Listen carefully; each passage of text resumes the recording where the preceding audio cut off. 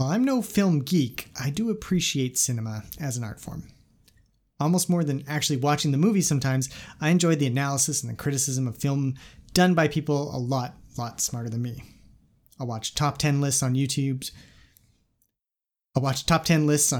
Or read someone I respect write about a film in glowing terms, or see a comment saying, if you love film X, you should watch film Y. The result is that I wind up collecting a whole lot of titles of movies I'd theoretically like to watch someday. For that reason, I keep track of these films on a platform called Letterboxd.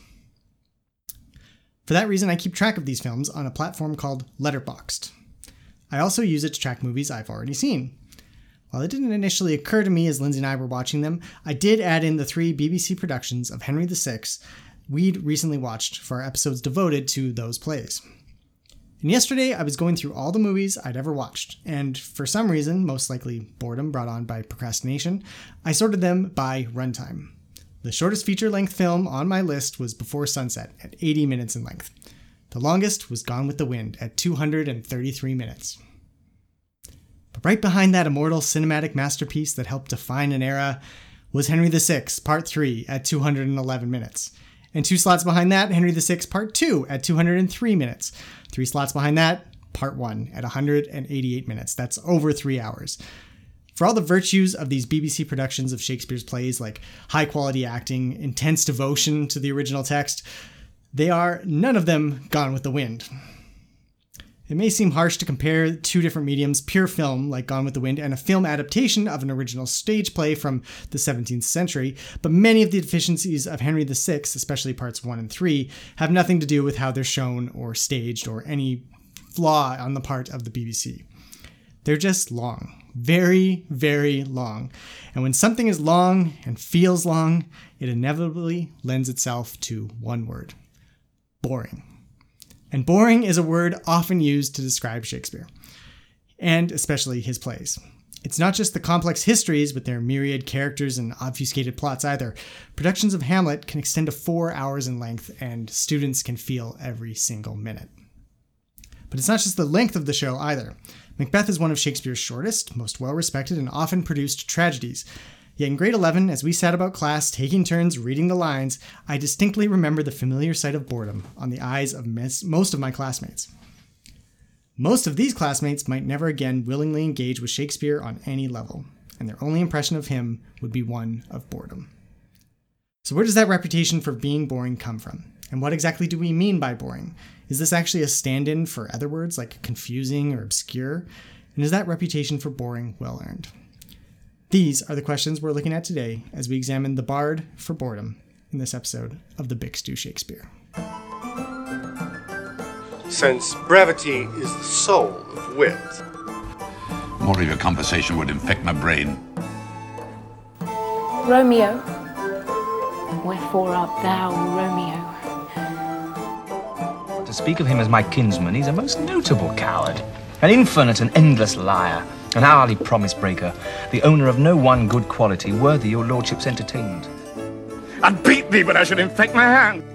The lady doth protest too much, methinks. The course of true love never did run smooth. Hey, that was a pretty good essay, Aiden. Thank you, Lindsay. Yeah. You said you put something in there that was a point that I made. What point did I make? You mentioned that Henry VI was long. I was like, that just spurred thought for me because I'm like, I saw it on my list earlier that day. I was listening for like a gem of something. It was just, no, this play is long. Very long. All right. But Well, that was the genesis of my point. So, well, I think that's a pretty good rundown of kind of the main points of, and what we want to get at is that Shakespeare has this reputation of being boring, and why do we feel that way, and is it really justified? Is it earned? And I think we both have some pretty strong feelings about this.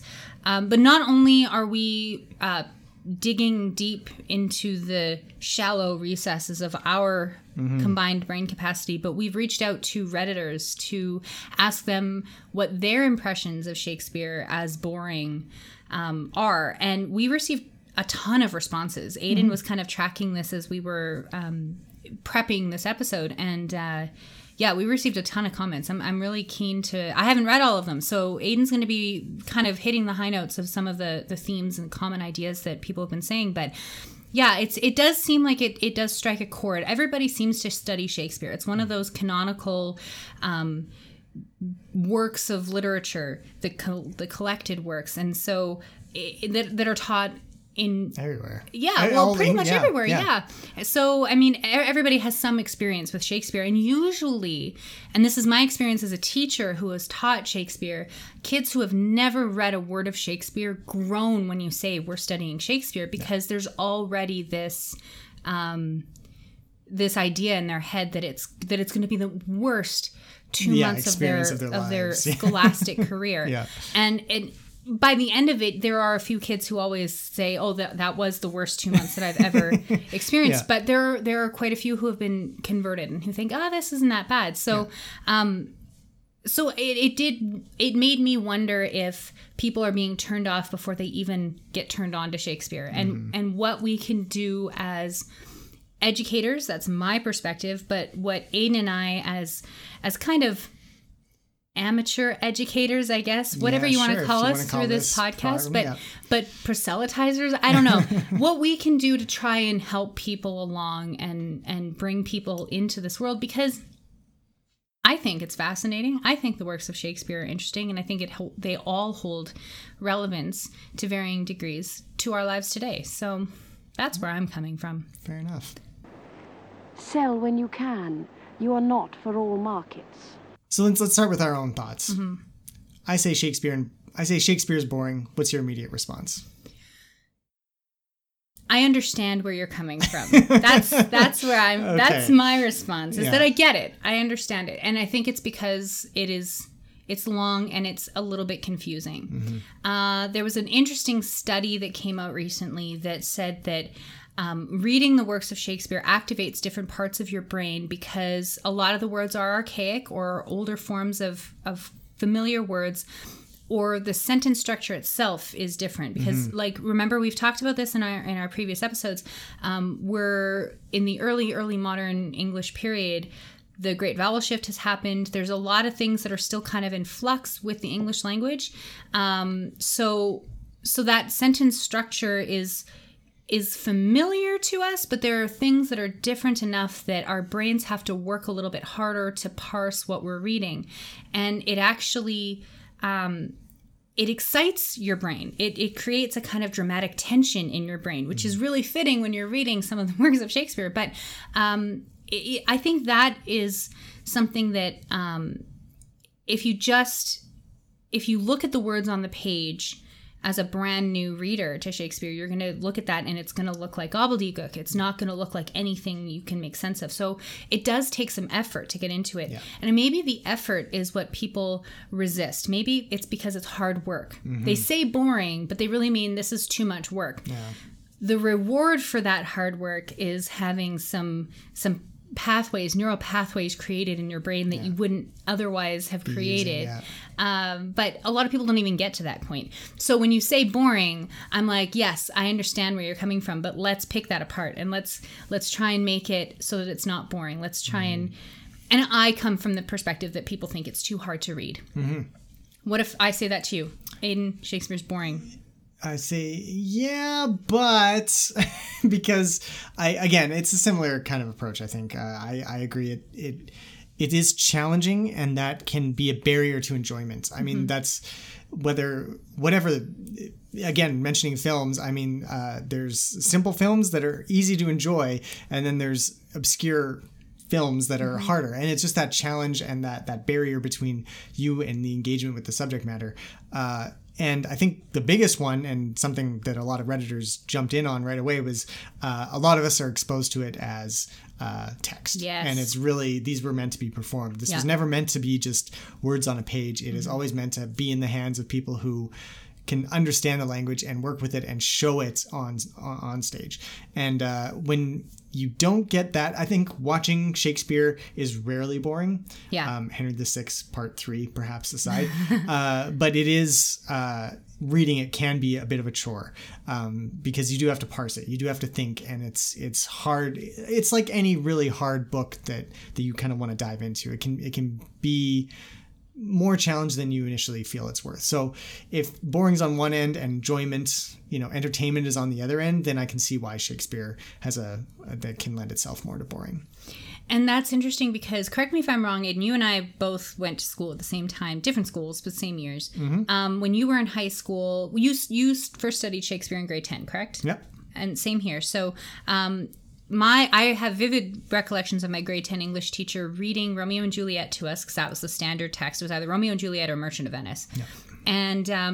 And stopping after every single line to explain what that line meant. Yeah. And it was the worst experience. It was so horrible. Yeah. She was a lovely lady, this old Welsh woman who just loved Shakespeare, and she would dress up like when I had her in grade 11 too, and we did Macbeth, and she dressed up like the witches for the entire time we did Macbeth. It was bizarre.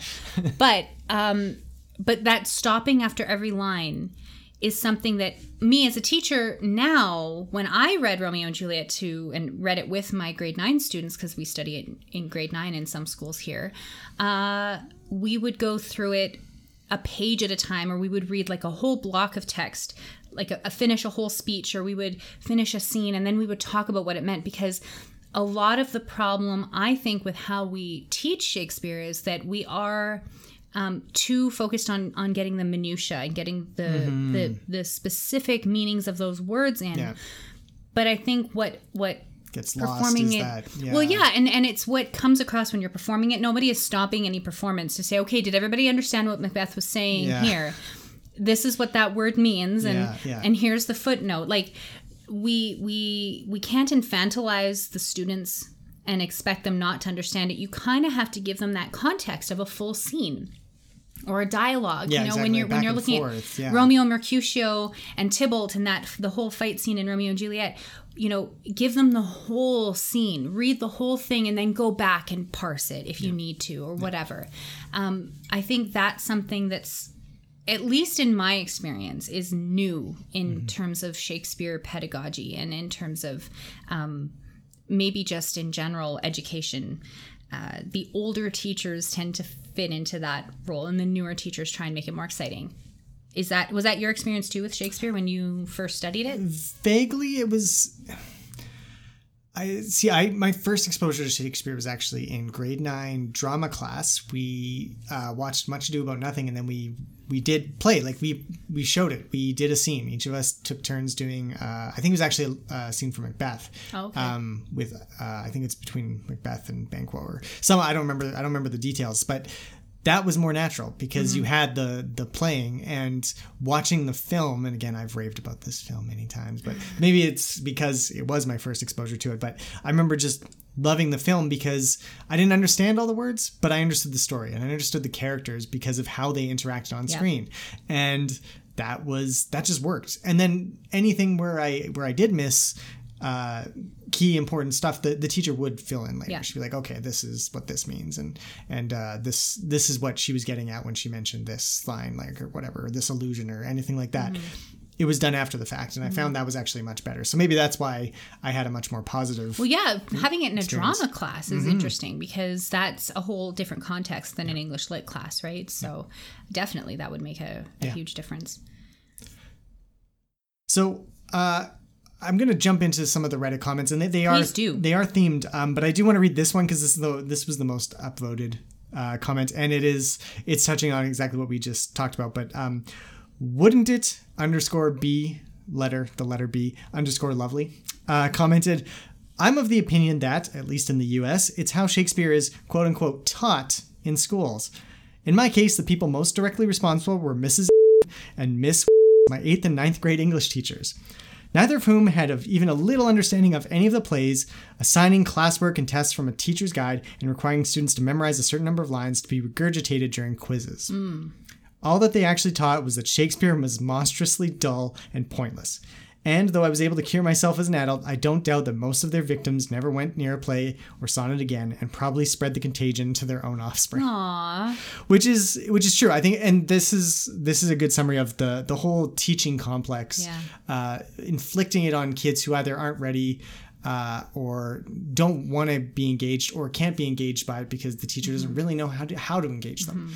And that is a curse that I think is repeated across many lands, not just in the U.S. I mean, it's here in Canada. We like my story of the dull, grayed out eyes of all my other students, and in the UK, I mean, I know it's like they have to write something on Shakespeare for most of their college entrance exams and stuff, the A levels, I think, and stuff like that. So there's always a Shakespeare element to this. So it's enforced upon everyone in that respect, and without the tools to understand it and how to teach it, I think you almost do need a solid grounding in Shakespeare, like you have, Lindsay, or like a specialized pedagogy course in how to teach drama generally to really be able to bring this out. And a lot of teachers just lack those skills because it's not something you're necessarily going to have. Well, and I think, the other thing that strikes me about that is 8th and 9th grade students memorizing passages, soliloquies or speeches or sonnets and just for the purpose of rote learning is not fostering any kind of appreciation for language. And that's one of the things that here in Alberta, the program of studies, it's built into it that there's an appreciation of literature, an appreciation of language, an appreciation of this stuff is part of what we do. It's only part of it, but it is part of it. And you can't do that if you're just forcing kids to memorize Romeo, Romeo, wherefore art thou Romeo without understanding what that means. So, I mean, we're going to get into this, I think, in a separate episode about teaching Shakespeare, where we'll get some of my teacher friends to come on and talk a little bit about what we do. But I just briefly want to say that, teaching Romeo and Juliet, when you're teaching it to a room full of 13 or 14 or 15-year-old kids, talking about things that are relatable to them. Romeo and Juliet is one of the most relatable plays for a teenager. Yeah. It's about teenagers. So you do things, you have to do things, you have to do activities. I show a documentary, a Canadian-made documentary, a David Suzuki Nature of Things documentary about the teenage brain and how the teenage brain isn't quite developed yet and how that informs our entire reading of the play, because we keep coming back to that. Well, would Juliet make this decision if she were 25 or 26? No, because she's 13 and her brain hasn't, her frontal cortex, prefrontal cortex hasn't formed yet. And the kids have that language and they're able to interact with the play on that level. So it's not sitting there and making them memorize it, which I think comes back to, you mentioned England being, England, the birthplace of Shakespeare. And Shakespeare really birthed England as a thing. So there's this weird symbiotic relationship there. Everybody needs to know this, but it's elevated Shakespeare on this pedestal to the point where it's like you need to know what he says without knowing what he means, maybe, or it's about we don't explain to people why it's important to understand this, why it's important to get this.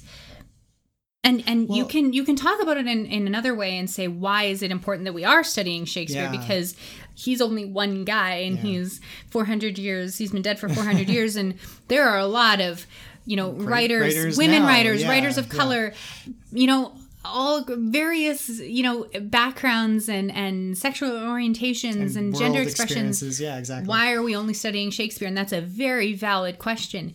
But it's really shown in stark contrast when you look at how Shakespeare is taught that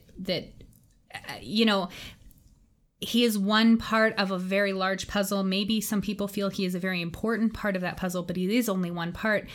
And we need to maybe teach it and expose people to it in a way that that honors that it is just a part and honors the student as well as the subject matter that's being presented.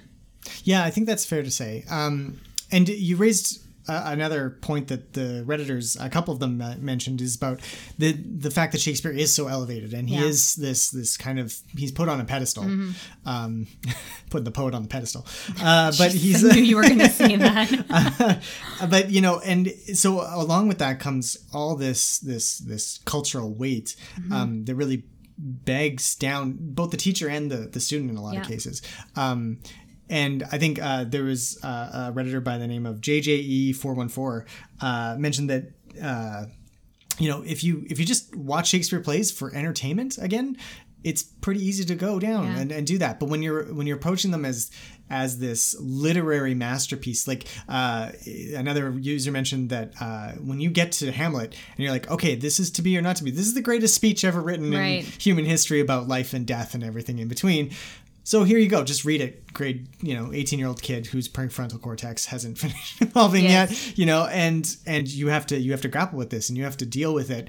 And it's, again, totally separate from seeing it performed. Mm-hmm. It's not, it's been rarefied to this degree that there are probably PhDs written explicitly about this speech, and you as an 18-year-old with very little training are expected to make sense of it and probably write a similar essay, mm-hmm. For your final exam or something like this on the Hamlet speech. Right. And those two factors kind of combine to just, again, it's extra pressure to the experience of just in interacting with a text on any level. Like, it's like if, again, going back to film, if you were in a film studies class and someone said, oh, okay, well, now we're going to do Seven Samurai. It's one of the greatest movies ever made. Kurosawa's one of his best films. Now we have to, and you're going to have to write a paper at the end of this movie. It's not the same thing as saying, oh, let's watch Seven Samurai. I've heard it's pretty good. And you put it in and you watch it and you can just enjoy it and appreciate the story, the characters, and all the pieces of filmmaking that go into it. And here we really don't let our students do that because it's always being tested. And I don't think Shakespeare ever wrote a play thinking like, oh yeah, I'm going to screw over that 16-year-old kid one day, with my King Lear speech, Yes. So it's really been separated from the origin and the way Shakespeare wrote it. And we try and provide that context, and so do teachers and stuff. But at the end of the day, because it is an academic subject now, there's always going to be a bit of that gulf there. That also brings up a really good point about what do we do when we are interacting with these plays and with these poets or writers who have been elevated. It feels like you can't criticize them, right? You can't criticize Kurosawa. You can't criticize Lynch. You can't criticize Shakespeare. Yes, I just equated David Lynch and William Shakespeare. You would, yeah. Well, we should. Yeah, well, hey, yeah. But when you present something as this is to be or not to be, it is the greatest speech that has ever been written. Here, let's read this. A kid approaches that as infallible. Mm-hmm. Like, that speech cannot be interrogated on any level. And I think that is a real problem because we live in a post-modern, post-structuralist, or post whatever we're in. Whatever we're in now. The death of the author has happened. We come at things with our own shit and our own way of looking at the world.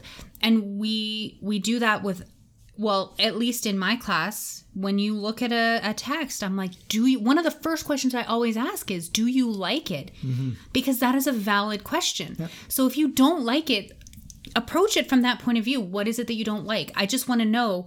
I want you to grapple with it. Yeah. We can't expect people to do that if you're saying this is the greatest thing ever. Because then if you say I don't like it, you have to go up against 400 years of scholarly history and say, and all these people who are far smarter than you or, have far weightier opinions than you as a 13, 14, 18-year-old kid. So the pressure is even more, like, you have to love it. Mm-hmm. And I think that's also part of the problem with this elitist approach to Shakespeare. When you bring it down to the level, and the Shakespeare, the Globe Theater does a really fantastic job of this. Mm. The Groundling experience and getting right down and dirty, talking to the crowd, that is as close as possible. They've done such a phenomenal job making that experience as close as possible to the original. Yeah.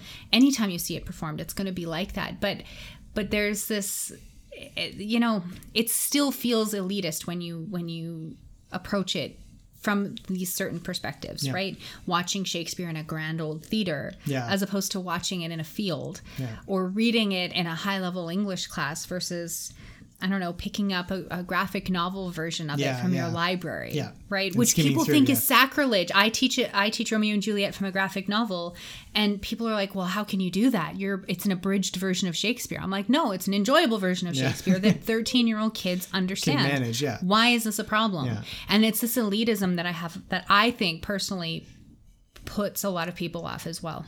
Yeah, and it is fair to say, like, that's not Shakespeare as written, but it doesn't matter. None of it is as written. Very few performances of anything match Shakespeare exactly. I mean, and there are interpretations even between at every level, whether you're using the quarto version or the folio version, or which of the versions you're gonna, and even like which stage directions you're exactly gonna follow. exactly. What do you do on stage? What do the characters say in their performance that isn't on the page? That all is by definition a deviation. Accents. We've talked about this, but the way that we speak the words, they don't match. None of this is as Shakespeare intended. We are interpreting it every single time we read it. So where's the problem here? Yeah. You know, a text should never be frozen. Yeah. It should never be frozen in a time capsule and never be allowed to grow and breathe. Exactly, especially Shakespeare, because it's just the stories are so good. That was one of the other comments on Reddit. It was like, well, Shakespeare's, you know, his plays have been it's like The Godfather. You can't watch The Godfather. Like, I watched The Godfather. Again, we're doing a lot of movies today. I watched The Godfather when I was like 25, 26. Yeah. And I was like, it's okay. The reason is because everybody's ripped off The Godfather. Yeah. So like all these like really like the ending is supposed to be like this huge dramatic finale. And I'm like, well, it's kind of like every other gangster movie that's come out, and every other, you know, movie that has these interlocking when plot it's lines the thing and that stuff. sets the mold that you've grown up with, then you follow it, and it's not surprising when you look at that mold. Yes. So Shakespeare has that effect too, where it's kind of like, I've seen Romeo and Juliet, you know, because you've seen West Side Story, or you've seen Romeo and Juliet, or whatever, or I've seen The Lion King, and therefore, do I really need to watch Hamlet? You know, exactly. Like there's these things, right? So, but that speaks to the universality of Shakespeare, which a lot of people gloss over. When you tell kids, well, actually, Hamlet is the same story as Lion King, they're like, no, it's not. Yeah. What are you talking about? But when you get down to the basics, it is essentially the same story of tragedy, betrayal, and all this stuff that goes on, vengeance. How you deal with that, those are universal truths, universal ideals. So when you block yourself off from Shakespeare, you're blocking yourself off from a grand literary tradition that continues up to this day. You're like cutting off a whole part of that, right? Which is you know, kind of sad. Although I will point out that famous short story, or was it an essay? I don't remember. About the guy who was traveling in the bush in Africa or something in like the turn of the century, 1900s. Yeah. And he Heart of Darkness. No. It was. Oh no. Okay. It was, I don't know if you read this. I read it in English 101, and it was basically a critique of Shakespeare, because he's trying to explain Hamlet, the greatest story ever told, and there's so much cultural nuance to the story of Hamlet. Yeah. Like, well, of course, when his father died, the wife married the brother. That's how things are done, right? Yeah. So it's you know, there's a universality to the stories, but it's interesting how they always get adapted, and that's something we're going to come back in another episode to international adaptations of Shakespeare, because there's some amazing ones out there that will definitely. Yeah, thank you for pointing that. That is a good. It's universal from a Western literary tradition point of view, which is very self-limiting. So, but it's the one we still operate under for the most part. I come to bury Caesar, not to praise him. Another key kind of similarity amongst the comments was the limitations that the language put on the reader, and especially readers. Again, we mentioned this in our kind of overview too. It is a challenge to read. Mm-hmm. The words are out of order and compared to what we're used to. There are archaic words. There's archaic words that even when the footnote explains it doesn't really make much sense sometimes.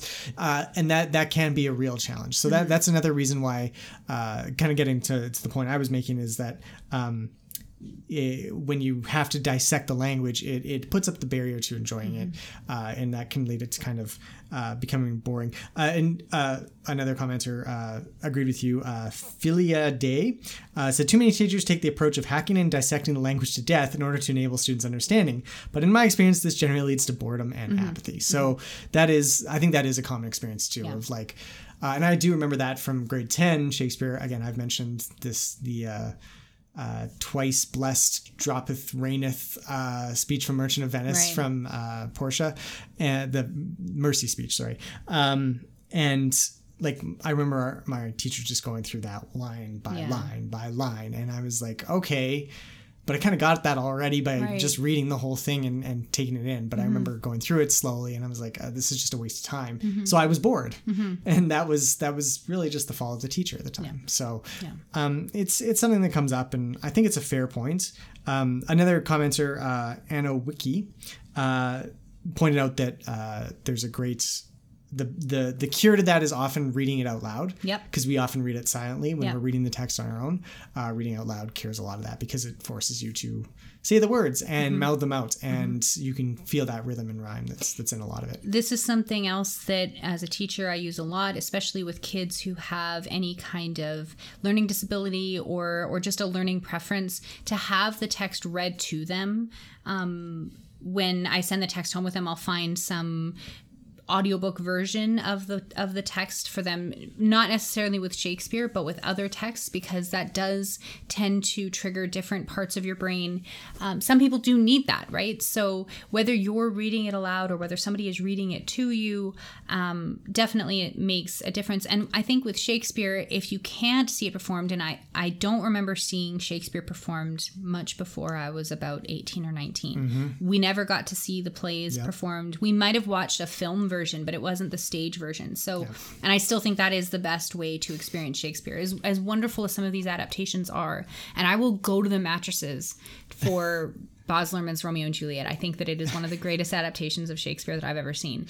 And we'll get there. We will get there. We will get and there. We will have that fight. We will have that. That will be our that will be our Bic. Yes. But the stage versions I think are always better. And if you don't have access to that, and not everybody is going to want to sit through a BBC version or even just listening to the BBC version or whatever. But if you don't have access to that, an audio version of it or reading it aloud is definitely going to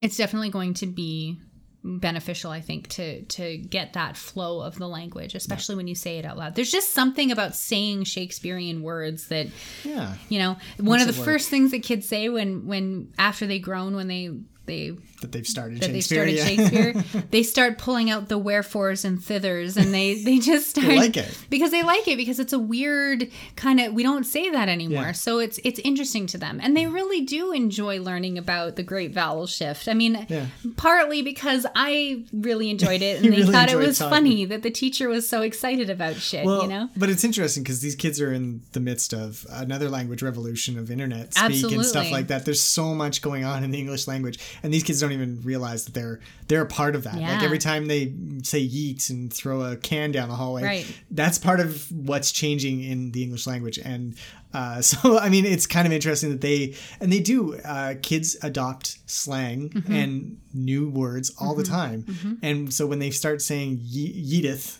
yes. the Lord yeeteth and the Lord yoinketh away, like when they start, you know, applying Shakespeare terms to their life, it's kind of, it's reinvigorating this language, and it is a growing part of. But it reinforces also what they're doing naturally. When you say Shakespeare did this is somebody that we've elevated to the point of deifying him, and he did this shit. He invented these words, and this is what you're doing. You're inventing words today in class. You are part of a grand literary tradition here. Be proud. Don't let anybody tell you that yeet is not a word. It has grammatical placement. This podcast is going to be so out of date in 6 months. I know. Yeah. I don't even think people say yeet anymore, honestly. But no, I mean, or the way that kids adopt meme text and meme or like quotes from Vines and incorporate that into their daily. I had somebody the other day at school, we were saying put them 5 feet apart, and somebody goes, because they're not gay. And it was just like, okay, we're going there, right? Like, so I mean, but this is what language does. And when you tell people that Shakespeare is not immutable, Shakespeare was in flux, Shakespeare was doing this, and that's what I mean when I say that you can't isolate this and freeze it in time. It is part of a moving, it's a gear in the language, and it's part of a moving structure that we live in to this day. Yeah. And you embody that every time you yeeteth or yoinketh. Yes, as required. As required, yes. And sorry, I brought up the whole language shift now, but throwing us off course a little bit because you did mention another big theme in the Reddit comments was seeing it performed. Right. And in particular, seeing it performed in person. As you mentioned, there was one commenter, ENGR Prof 42. I hope that's English Prof, because that would just be awesome. But saying that I found it boring for a long time because I was forced to read it without any drama training or visuals. The vocabulary and lack of description makes it hard to get going. And this person likes to read. Then they saw the movies and started to fall in love with them. And then when they could go to live performances, that's when it really clicked. Yeah. And there were a bunch of that saying like, well, yeah, Shakespeare's awesome. How can you not love it? If you, as soon as you've seen a live version, you're sold, right? Yeah. But that's the other thing is there's barriers to that as well. Yes. So you have to be in kind of a culturally diverse culturally rich area in order to have access to those performances even especially as a student. Like if there's not a local production of a Shakespeare play going on and while you're teaching the play, then you're never going to get it, right? And so, or at least not matching up with what the teacher's telling you and trying to connect all those pieces, right? And that's another experience I had was going to see Romeo and Juliet. I was in grade 12 and I never studied Romeo and Juliet, but I saw it at our local theater. I know you also went that year.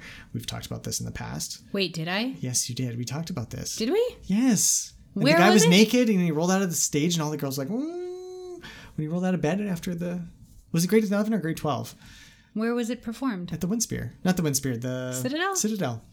I do not recall this at all. I would We've remember. Talked about this. I think you're talking about your other girlfriend. I don't have any other girlfriends. Okay, well, I'll take your word for it, but I don't remember seeing this. Okay, well, I do. Okay. And I remember thinking like, yeah, this is awesome. Mm-hmm. And even most of the kids who were bored in my grade 11 class reading Macbeth enjoyed it, if only because they saw a dong that day.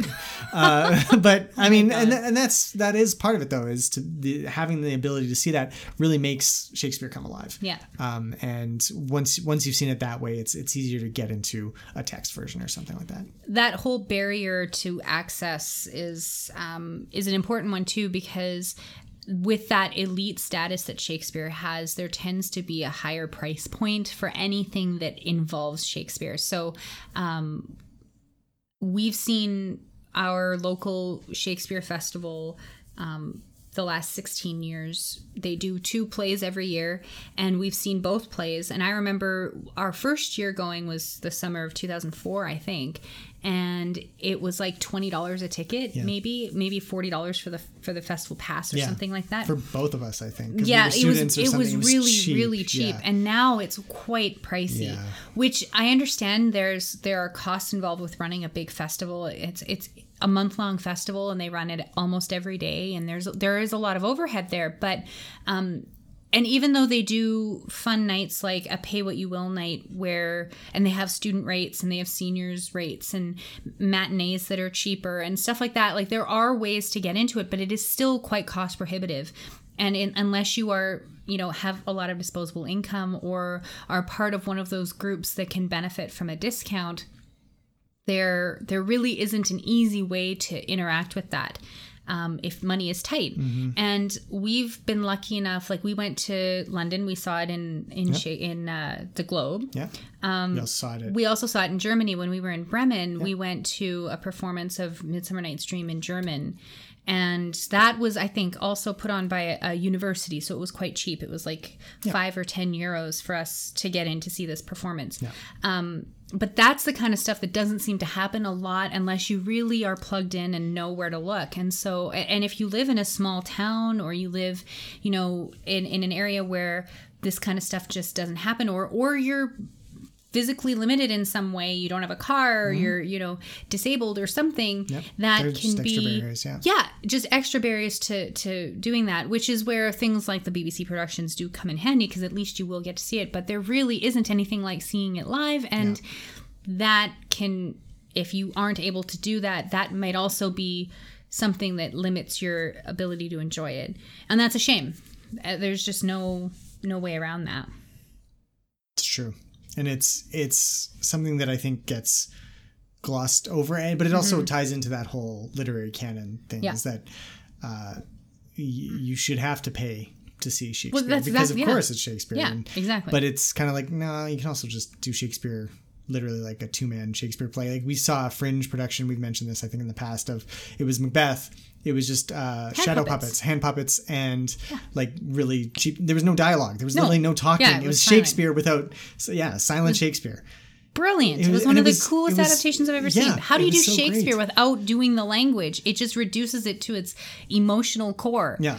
It was fantastic. It was one of the amazing. greatest things I've ever seen. And it was $12 because it was a Fringe show. Like Yeah. it was, So there are ways around that, but generally, most of us are limited by by the options we have. Nothing will come of nothing. Another interesting comment, and this is something we'll have to look into. But user Babzarella WT said that there's an Al Pacino documentary called. Wow. A documentary called Looking for Richard that explores this entire concept. So, and part like Kevin Kline is interviewed and stuff. It sounds like a really interesting movie. I think we might have to do a separate episode on that, or come back to this topic with the movie in mind. But just wanted to mention that one.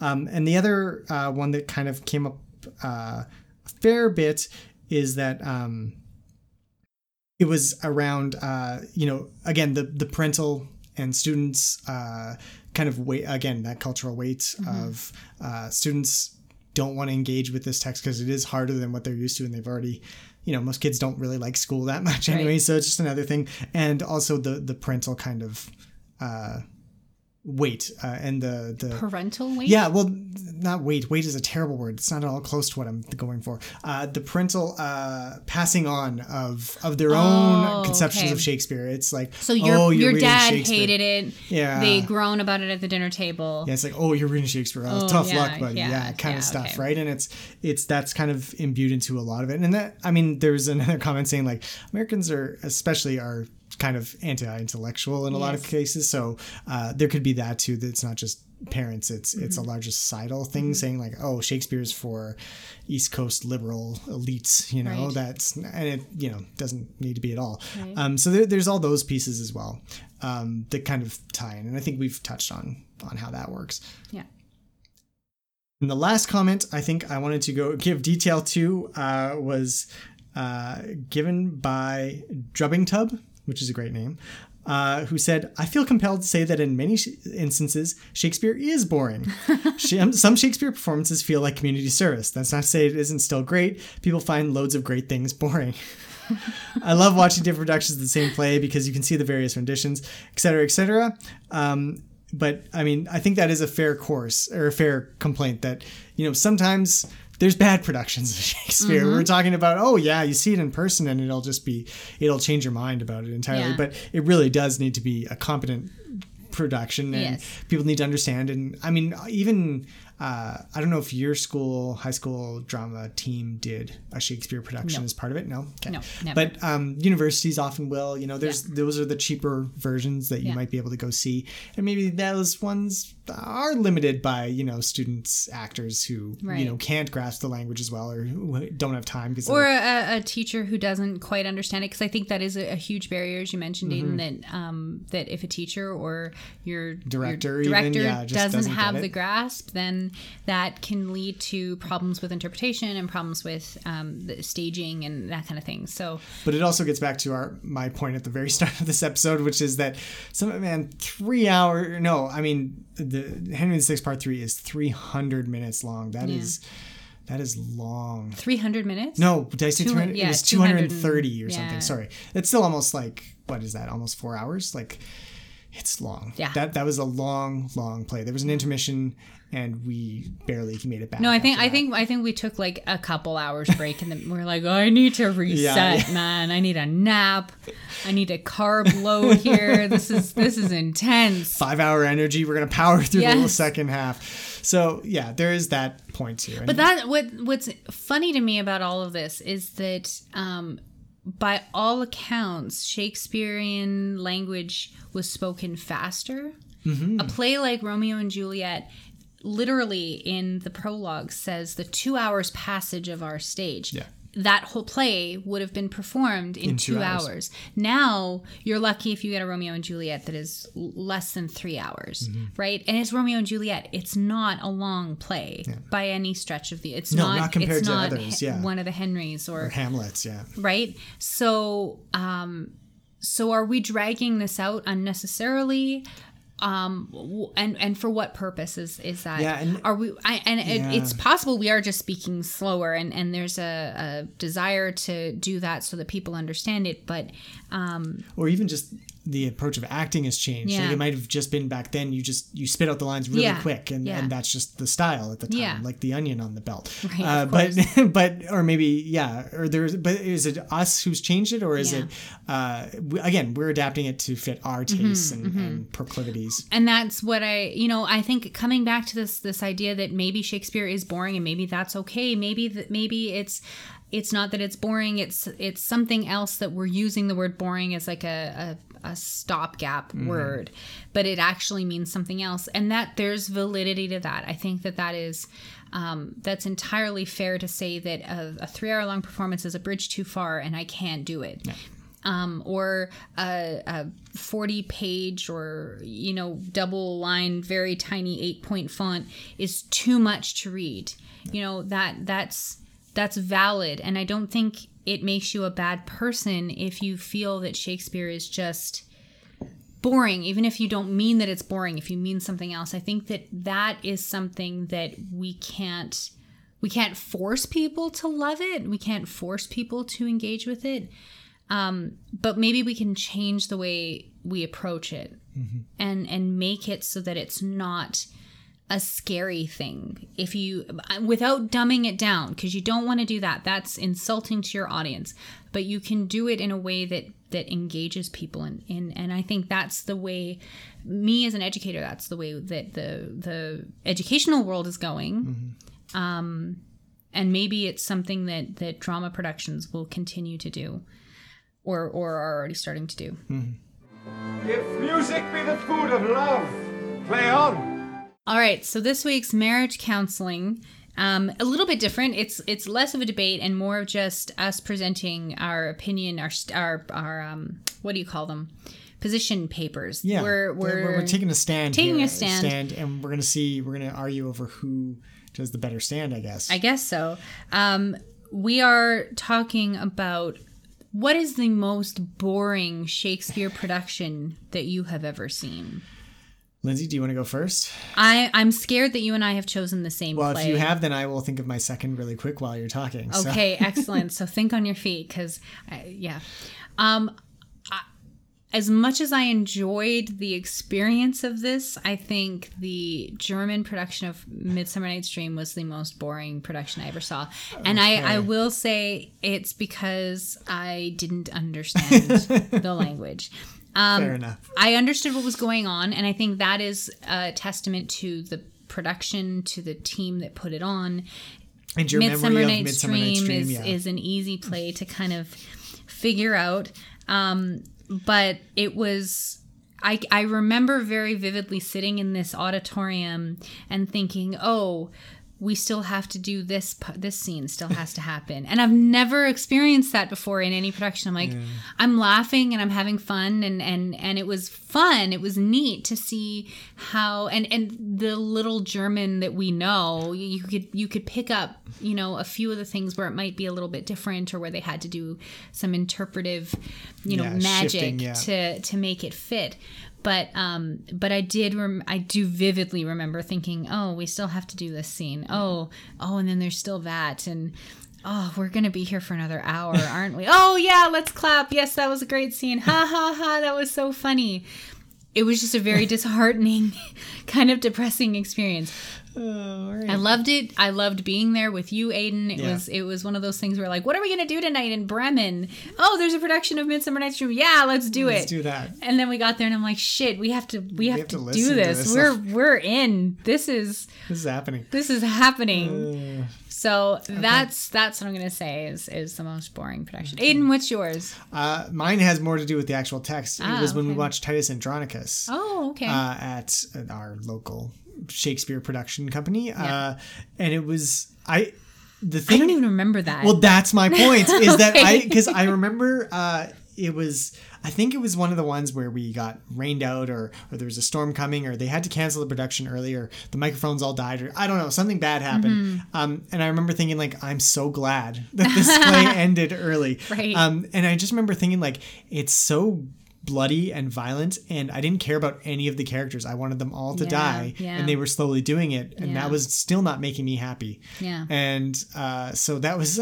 and honestly, that's my only memory of that entire performance. Interesting. And so I feel like if that's the only thing that's left behind, and I scanned through my memory for other performances by this company or other ones we've seen, or even film adaptations. 10 Things I Hate About You was not great, but it was still enjoyable and I could watch it. This one, I was just happy when it was over. So, and I remember being bored. So, and it's weird because it is a very violent, action-packed kind of play. But maybe that's a testament to the fact that violence doesn't always keep bums in seats. Maybe it did in the 16th, 17th century, but us 21st century folk, you know, maybe not. Maybe and that was maybe one of not. the questions. I didn't mention this when we were talking about Reddit, but it was one of my things I put out there. Is part of the reason Shakespeare is considered boring because there's not a lot of action sequences and stuff. But a lot of the Redditors pointed out, well, there are. You know, you can film Macbeth and with big battle scenes, and Henry V, obviously, it has been done exactly. So it's not necessarily and the fact. We just did the first and third parts of Henry VI have tons of battle scenes, and those are boring ass plays. Yeah. So it's not about the action. I think we've pretty much done this to death already at this point, this early in the podcast, that Shakespeare is at its best when Shakespeare is at his best when action is not the focus. When action is not the focus, because that's hard to do on a stage. So no, it's true. Yeah, but so there it is. I guess there's no real victor in this week. No, but I do think the fact that neither one of us really remember Titus Andronicus kind of puts that win in your column. Yeah. Okay, I'll take that. I'll take that by default. Take that W. That's right. All right. So that's our episode today. Yep. Thank you for listening, and we'll throw up the links to that the study that was done about the Shakespeare's effect on the brain. Yep. We'll also put the link to our Reddit, Reddit conversation and threads that were happening there. If you want to read through all the comments, there are a lot of really great comments. And put in a lot of good thought and stuff. Yeah, if you want to add really your own raised, keep that conversation going, that would be fantastic. And we'll also link to the IMDb page or an entry for that Al Pacino documentary that we will have to watch. Maybe that sometime. Aiden, you should also put your Letterboxd link, because I think that is the most Aiden thing to do. Is that you were bored one day and you ranked them by runtime. I think that's just. This is why I love you. This is why I married you, because you do shit like that. That is weird, and I love you back for it.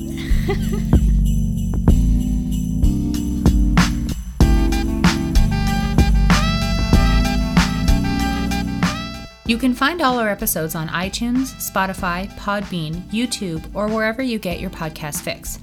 If you want to tell us what you think of Shakespeare, his plays, poems, or any of the topics we discuss, we'd love to hear from you.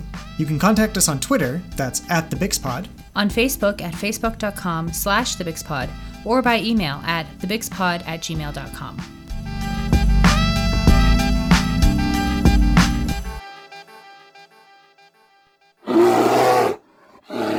That's our cue to exit.